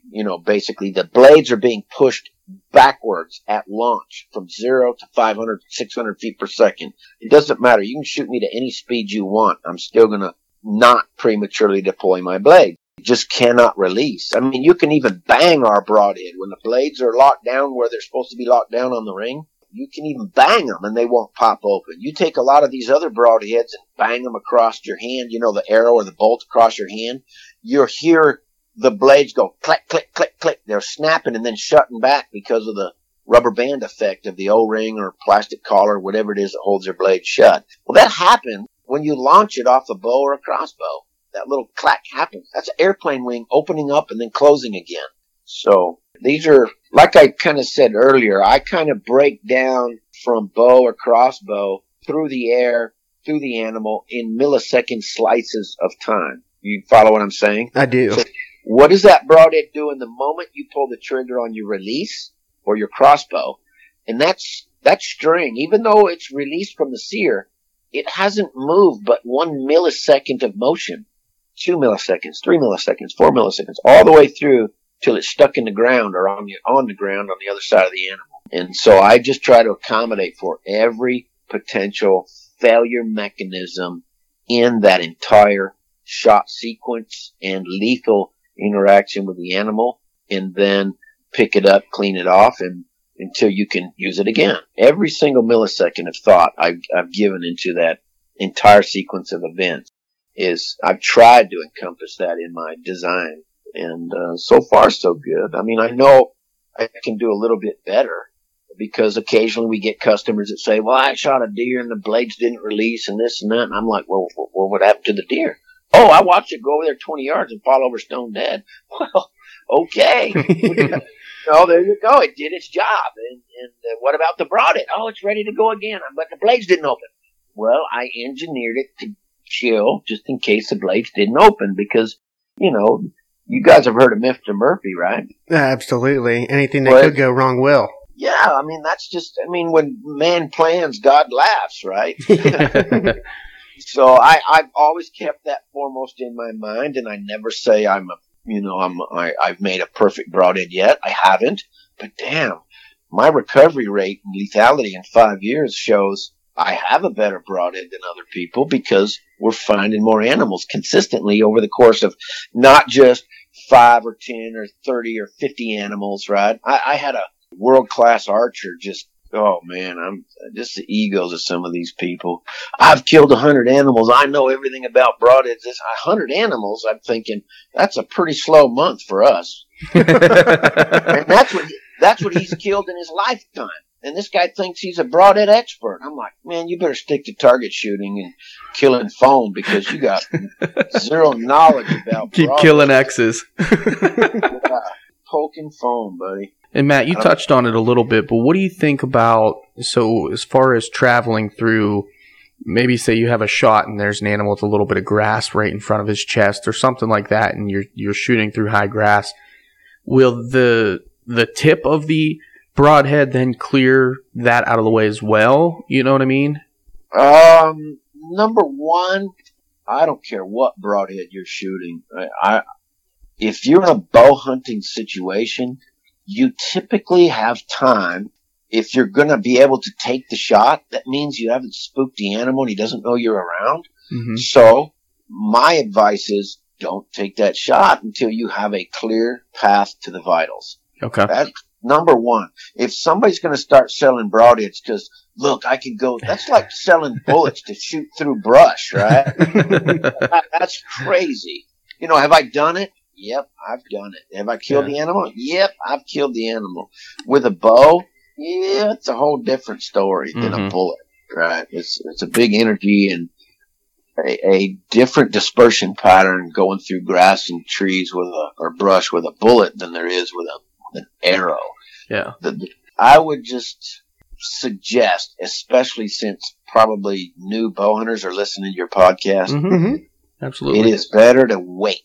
That animal can be easily just work himself into a better position where you get a very clear shot in a higher, more ethically reasoned, or opportunity to kill. And I don't use the word harvest. I say kill because that's what we're doing. We're killing these animals. All this harvest and all this politically correct BS, man, don't do it. I'm right there with you, man. You harvest corn, not animals. Exactly. That's it. I'm not out there harvesting fruits and vegetables. I'm killing to get some delicious backstraps. Yeah, I'll be honest. I've said both. I've used harvest in the sense of when I think about what meal I made with that animal, and I think about killing when I'm out there in the tree stand and I know what I'm doing. And I don't know I don't know why I use both, but I have used harvest in the past in a sense of it's called pre-programming. Yeah. It is the industry's effort to sound politically correct and cognizant of or sensitive to all the city dwellers, the PETA people. Man, screw that. If you don't have thick enough adult skin to understand what the words mean and what the truth of the actions are, man, go mix up a batch of cupcakes and enjoy that. We're over here killing stuff and we're eating good barbecue and feeding our families and enjoying our chosen lifestyle. And I don't call it a sport. It's a lifestyle. It's, sport is you're going to go kick a ball around the field or something, whatever. It's not a sport. There's nobody keeping score. Right. That's true. No, I definitely agree with that. Absolutely. You know, I mean, yeah, especially Sports coming from a guy from California and all, you know. Uh-oh. The price of his broadheads just doubled. Low-hanging fruit, Matt. I'm sorry. Oh, that's fine. I got thick skin. Fire away, Cupcake. What was that? You were up there in the Pennsylvania at the Dark of the Moon Hunt Club? What? Oh boy. No, I don't know. It's, you know, I'm hoping before I get up there to meet with Gerald Ortega and do some happy elk hunting in the meadows of the heavens that I have achieved my version of a perfect broadhead. And I know right now, having learned what I've learned in doing this two-bladed veteran version, man, I can't wait to get a lot of this pressure of my broadhead business and running it day to day off my chest, get this little consulting project finished. And then I am on this broadhead, these two versions of broadheads like you can't imagine. Yeah. I've already got some more sample blade material in that's, well, I won't go into the details, but I got more. I'm doing some things, and I'm going to hope that everybody out there understands when I say that, yeah, the veteran's great, but I've learned and I got more to do. They'll appreciate the fact that I'm just not blowing smoke up people's rear ends, that I'm really working. Yeah. No, agreed. Yeah, I'm sorry, Austin, but I don't think you even mentioned when you talked about recovery rate that your recovery rate has been an astounding 96% over the last 5 years consistently.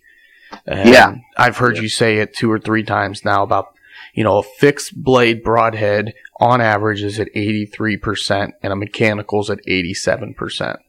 You know, that's all fixed blades, single bevel, double bevel, 3 and 4 bladed, and then all mechanicals, whether they're 2, 3, 4 bladed, whether they're jackknife, pushback, cam up, cam open, the new hybrids, doesn't matter. It's they're all yes, everybody's out there cherry picking.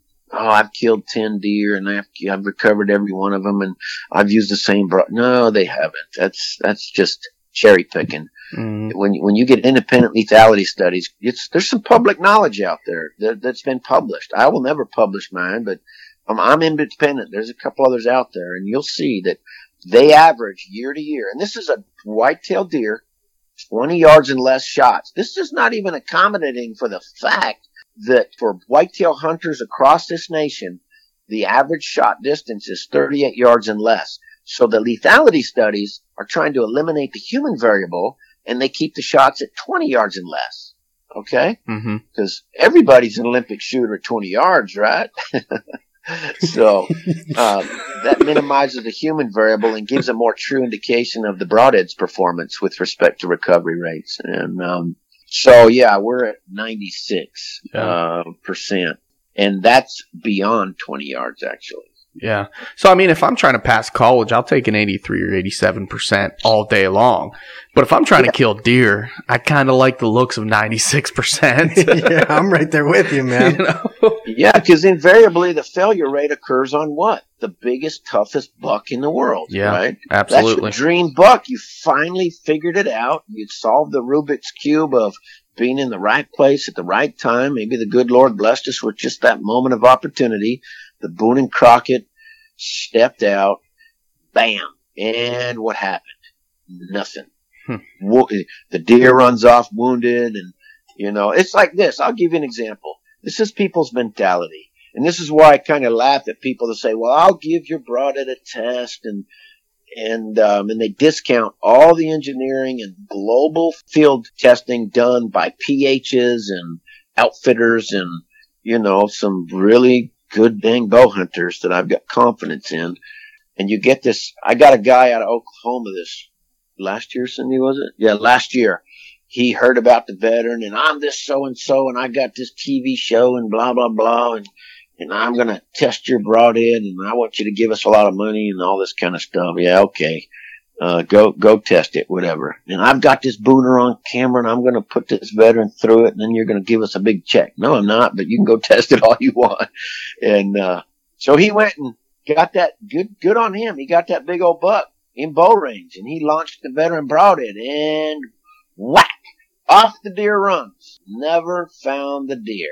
They got the dogs out, the whole 9 yards, and he said the reason he didn't get that deer was because my broadhead failed. And I'm thinking, okay, we got how many thousands of years of Indians with sharp rocks, fixed blade broadheads been killing animals? How does a 1 1/4 inch cut broadhead always, even if the blades don't open, how does that not kill your Boone and Crockett animal? Please, I'm ready to learn. Yeah. Dude, I mean, he went off on me on social media, on the phone to me, blah. I mean, he read me the riot act on the phone about I owe him a Boone and Crockett animal and blah, blah, blah. And I'm like, dude, you need to go chill. And then that was that. I pretty much says, I don't need your BS on my phone, and have a good life. Oh, yeah. So next thing you know, here comes the end of the season, right? End of the season. Or was it rifle season? It was rifle season he shot it, right? Lo and behold, guess what steps out? That big old Boone and Crockett buck. He killed it. Guess what? The only thing that I cannot engineer to solve and fix is shot placement. I cannot be there in this stand to make sure that you put the broadhead through a lethal part of that animal. Yep. That's it. That's as simple as it. You think, I even made a comment on that guy's post on the social media and said, wow, that's pretty interesting news. I think maybe you could give me a public apology for how you flapped your lip, in the public and then on the phone to me. And you think I'd get an apology? No. Hell no. So all that bad talk about the veteran broadhead is still out there, and it just drives me crazy because, I run into these cupcakes every day.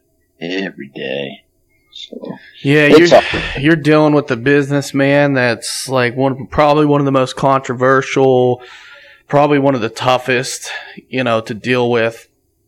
It's just you're probably always going to deal with it. There's always going to be naysayers. There's always going to be negative people out there, and that's fine. I'm okay with that. But if they would just be honest in a conversation, that's where I differentiate. Okay, now you're crossing the line of BS loyalty to a brand that has been proven to have issues. Now, let's move away from your emotional attachment to this and talk honestly with integrity and facts. And they just can't do it, and that's why people like Hillary Clinton get almost voted into office, right? Oh, man. Just useful idiots. Yes. So, they don't think for themselves. They parrot what they've been told to say. And I'm not about that. I want you to go out and test my broadhead. But don't come back and tell me that my broadhead failed to kill that Boone and Crockett buck when we're over here killing kudu and eland and giraffe and, we're going right through the skull of crocodiles. I got combat veterans that got blowed up in Iraq with a prosthetic arm and a release that's wired into it, and he can only pull 42 pounds back, and he's blowing through an alligator skin, breaking a major leg bone on the alligator, skewering the lungs in that joker, and killing a big old 9-10 foot alligator with that little setup. And the biologists and all the expert people that were there on that alligator hunt told him, you're freaking crazy, don't do it. Everybody else was using guns. He's the only one that used a bow. And he killed this giant alligator with that veteran tip, that veteran broadhead on the end of his arrow. That is absolute testament to what that thing can do, man. Mm-hmm. Yeah, I'm proud of it, but man, I know I can do better, and I just can't wait to get that out of my brain and on the end of the arrows. And it's coming.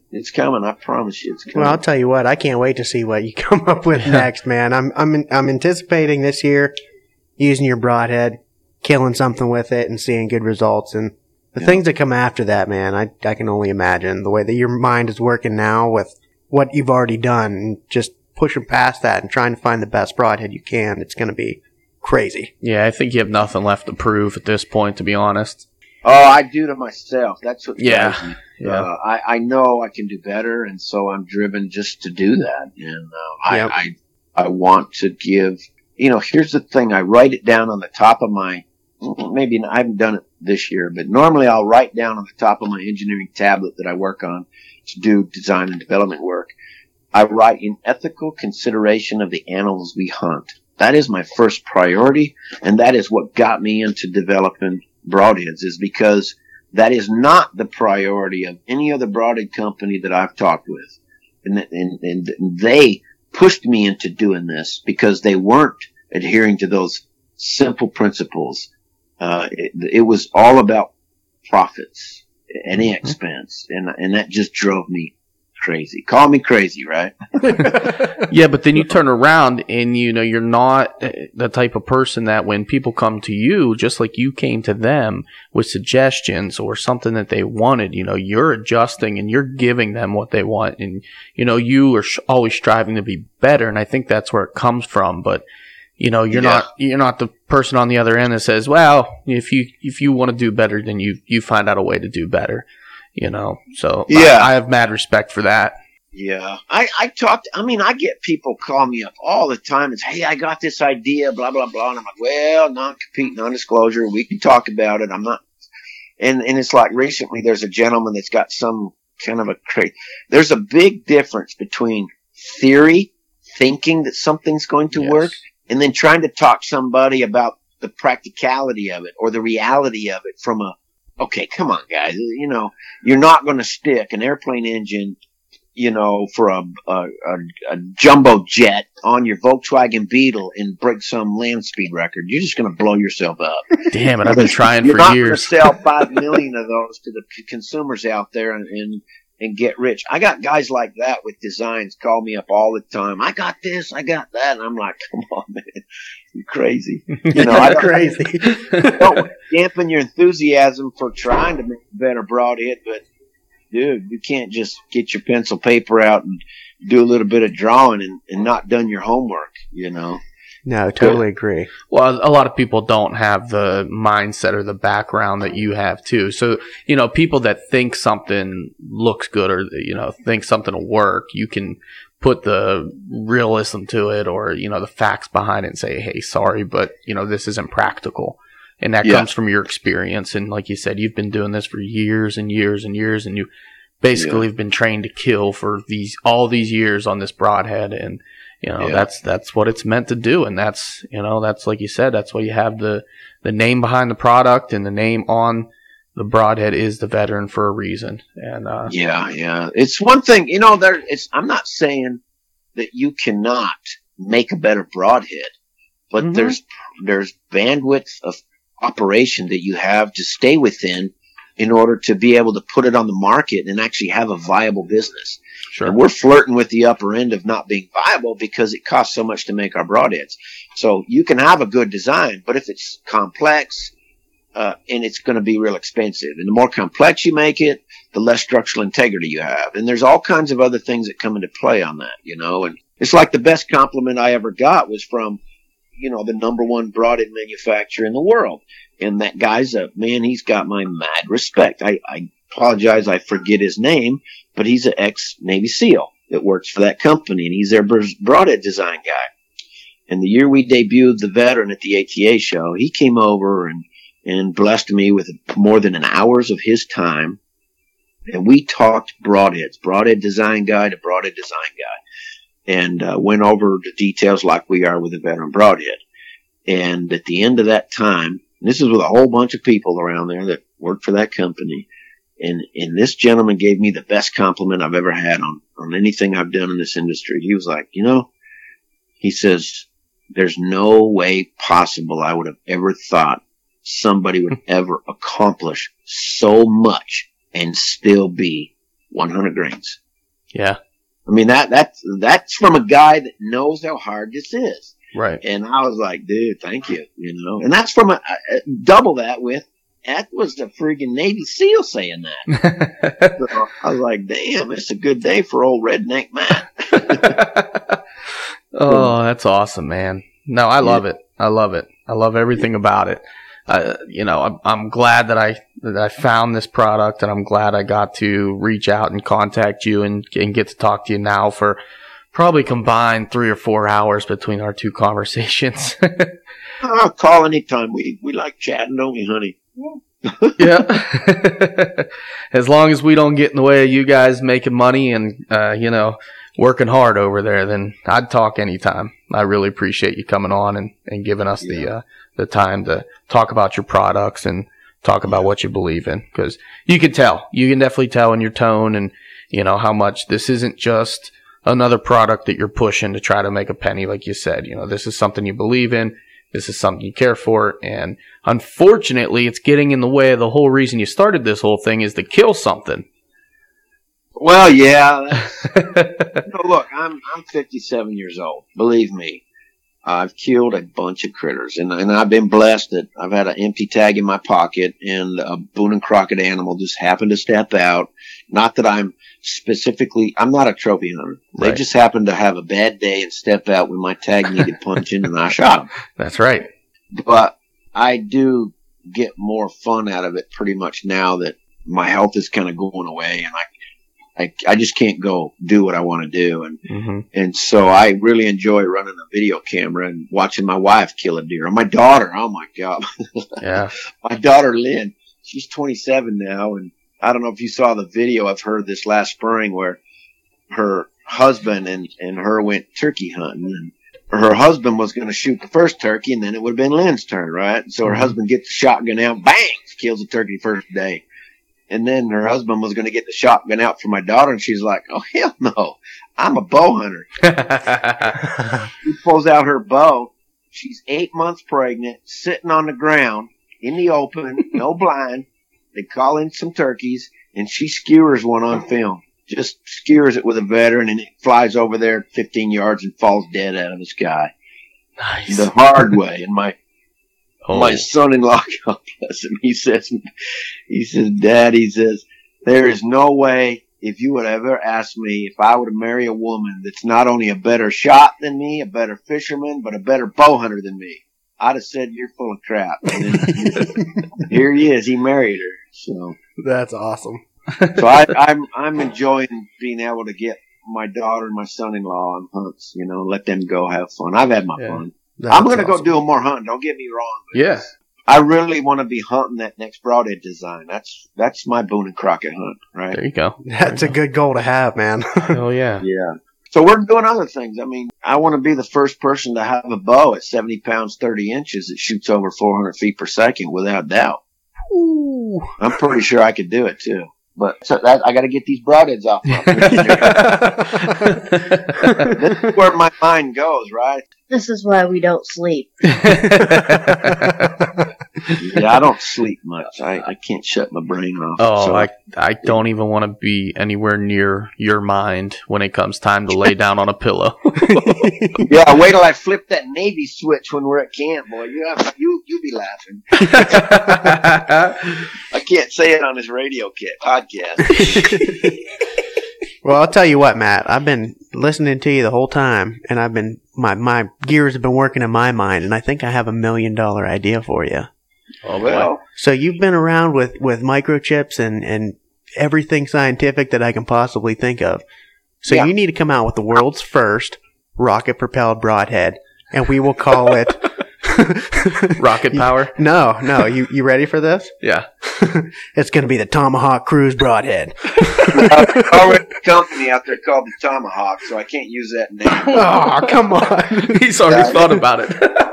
All right, it'll be the surface-to-air broadhead. It's just going to be oh, man. It'll be my Haji Hunter broadhead. There you go. I love it, man. You fix one problem and you're already looking at something else. Maybe not. It's not called a problem, but you solve one thing, you come up with a solution for something, and you're always trying to make it better. But now you're thinking outside the box. Well, if I can make this better, why can't I make that better? I just love it. I love your mindset. Now, I am going to be machining some more prototypes here pretty quick, but we're coming out with stabilizers. I have a site, an archery site, and I've got.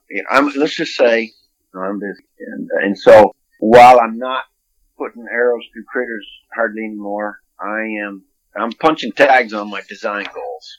I've got a good buddy called Sam Wood. He's up there, and he's a crazy son of a gun, former Marine. Sam Wood's Outdoors. I don't know if you know him. Look him up. Big-time bow fisherman. I mean, this dude's got world records. He's an amazing man. A lot of mad respect for him. But he's, I got stuff I'm working on for him, or I should have been working on. I got distracted with all this VIP business. But I've got a bullet design for him I want to do. I got something else I want to work on for him. his idea. I mean, there's just no lack of things, inside the archery industry as well as outside the archery industry. And I'm fixing to get busy in the fishing industry as well. Awesome. Well, hey, again, thank you so much for your time. I really appreciate you and the one-liners from Cindy. Hey, I got to thank you guys. This is the quietest she's been in about 5 years. You're pushing it again, Matt. We get you off the limb and you just jump right back on. I love it. Oh, yeah. But why don't you go ahead and let everybody know where they can find VIP, where they can order your broadheads or some of your other products that you got out. Yeah, you can go to veteranit.com, and we apologize, our website's not updated. We're currently just about to start a complete rebuild of it. We've had some issues with it. Worst case scenario, they can just call us at 512-515-6299. And they'll get Cindy, and we'll take your orders, and then next thing you know, this fun toys will be headed out in the mail. Huge thank you to Matt and Cindy for coming on the podcast, blowing our minds, giving me a brand new 6-pack, making my cheeks hurt. That was an awesome episode. Blew my mind. My brain literally hurts. I gotta go take some Tylenol. I'm going to have to listen back and start Googling words and piecing out our episode and just be like, okay, this is what he was talking about here. Because you find yourself spacing out like, what is this guy talking about? It's so high tech. Yeah, dude. Like, this is intense. But you feel like you're following along because even though he does use some pretty crazy words and terminology, you're still like, yeah, I totally understand. I totally get it. I totally get it. Yeah, we don't have a clue, but I'm like, yes, absolutely. I dig it. What a fun episode, though, man. I lost my mind on this episode. We laughed for like 3 hours straight. Yeah. I wish we could put it all into recording. Before the episode, after the episode, during the episode. I'm telling you, I literally have a brand new 6-pack. Dude, we started recording. Well, we started to talk to him before recording, and it was just like we had to interrupt and be like, listen, we got to get going here because if we don't, we're never going to get a real episode. Yeah, seriously. We just kept talking about random stuff, and I had a blasty blast. Yeah. So I think we may even cut like directly into him talking. I can't remember how we started it, but don't worry about it. I got it taken care of. You can handle that part. On other notes, so this weekend, man, I'm excited to announce the 21st annual Killing Grill. I will be there late. I have my cousin's wedding. Yeah, you're no longer invited. But I will still be there. You're fired. I'll be there about midnight. Yeah. Did you order a shirt? I don't know if I did or not. Oh, man. Ask Brooke. You got to see the shirt designs. I got the picture today. I can jive on that. They approved the shirt designs, and it is amazing. That's going to be awesome. Tribute to the Yakster. Sweet. Yep, it's going to be. It's really cool. Really cool. I can dig that. But I'm a little bit bummed that I'm going to miss most of the food. What are you making? I'm not making anything. I'm gonna have to leave early in the morning to get down to my cousin's wedding. What do you mean you're not gonna make anything? Everyone looks forward to your dish. I'm just saying, dude. I know. I don't have time this year. The one year you didn't even go at all and you still made something. I know, but I had time to drop it off. All right, hold on. Okay, here's what you need to do. You need to go to that wedding, find something meat related, take a whole bunch in a doggy bag and bring that with you as your meal. I might still make something. We'll see. No, it's fine. I'm just kidding. I'm pulling your chain. It's a great event. There's always a ton of food. So there is. No always. Big deal. It's a good time. All right. I promised the listeners also we'd touch base on the descendant of Indiana Jones. Yeah. So from what I remember, his grandfather or great-grandfather? Oh, man. Now it's going. His grandfather met the author of Indiana Jones. And he based it off of his real life. Yes. Yeah. So how about that? Because of his real life adventures, and that's kind of where Matt gets his adventurous side and his innovative side. It comes from his grandfather. I'll put that clip in right here. Little history of our family is kind of exciting. You know that whole Indiana Jones and all that movies that came out? Oh, yeah. Mm-hmm. Well, the dude that wrote those books and that ended up being written into movies, he met my great-grandfather in his travels and talked to him at length, I guess. And that's what planted the seed for those books to be written, because that was my great-grandfather in real life. No kidding. Wow. Yeah, we actually have a museum in Pasadena, California that's got a ton of his globe-trotting travel, religious artifact searching things from. And so, yeah, we got a little exciting family history there, even though we got an unusual name. It's exciting family history. We still met the descendant of Indiana Jones, though. I can say that. With confidence. Yeah, and so I think that's where I got my globe-trotting bug. Indiana Jones. It was badass. That's insane. Yes, it was. That's pretty cool. It was. I thought it was really neat. Good for him. Yeah. On another note, we still have hats available. We still have T-shirts available. Yes, we do. We are in the process of creating a truck decal. I'm waiting for the proof to come, and I will let you guys know when it's done. Yeah, that'll be cool. It will be cool. I think it's going to be nice. That's something that we're going to run different times, or we're going to be giving them away. We'll have them for sale for cheap. Super cheap. But it's going to be something that you can slap on your car, show a little extra support to the podcast, maybe a conversation starter. Yeah, I dig it. You know, you can always find us on Facebook, Instagram, YouTube, and go wild at the Whitetail Distraction Podcast. If you're feeling frisky, you can run over to iTunes and give us a 5-star review. We would really appreciate it. If you're feeling super frisky, you can hop on your laptop or on your smartphone and you can send me an email at the whitetaildistractionpodcast@gmail.com. I would love to hear from you. No one messages me anymore, so we're back on this train. I kid. But we really appreciate you guys listening to the episode. We appreciate all the continued support from everybody. Huge thanks again to Matt and Cindy for coming on, blowing our minds, and really just having a great product. Yeah, God bless those two. Those two are some great individuals. Absolutely. The distraction's real. The distraction is real. Let's go.